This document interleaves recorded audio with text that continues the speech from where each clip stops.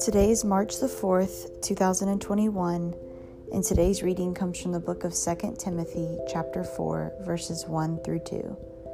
It says, "In the presence of God and of Christ Jesus, who will judge the living and the dead, and in view of his appearing and his kingdom, I give you this charge. Preach the word, be prepared in season and out of season. Correct, rebuke, and encourage, with great patience and careful instruction." This is the word account based on the scripture. We were not created to live for self, we were created to live for service. Our life is not meant to be full of pleasure, it is meant to be full of purpose. We lose sight of God's call on our life when we separate His will from our wants, when we live for ourselves instead of living for the Son. Your relationship with God is not routine. It should be deeper than Sunday morning.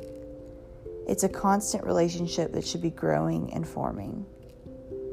You must be in love with Him in every season, not just in times of convenience.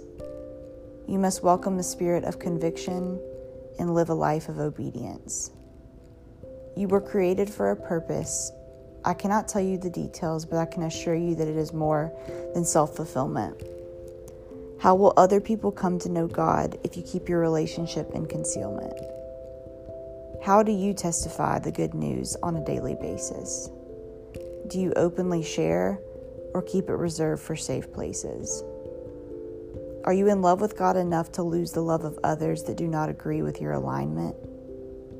Or would you choose accommodating others over your God-given assignment? Our purpose can easily be lost in routine and self-pursuit. We were made for community, not made for solitude. How are you spreading the love of God and walking out your purpose? How is your life resembling a life of service?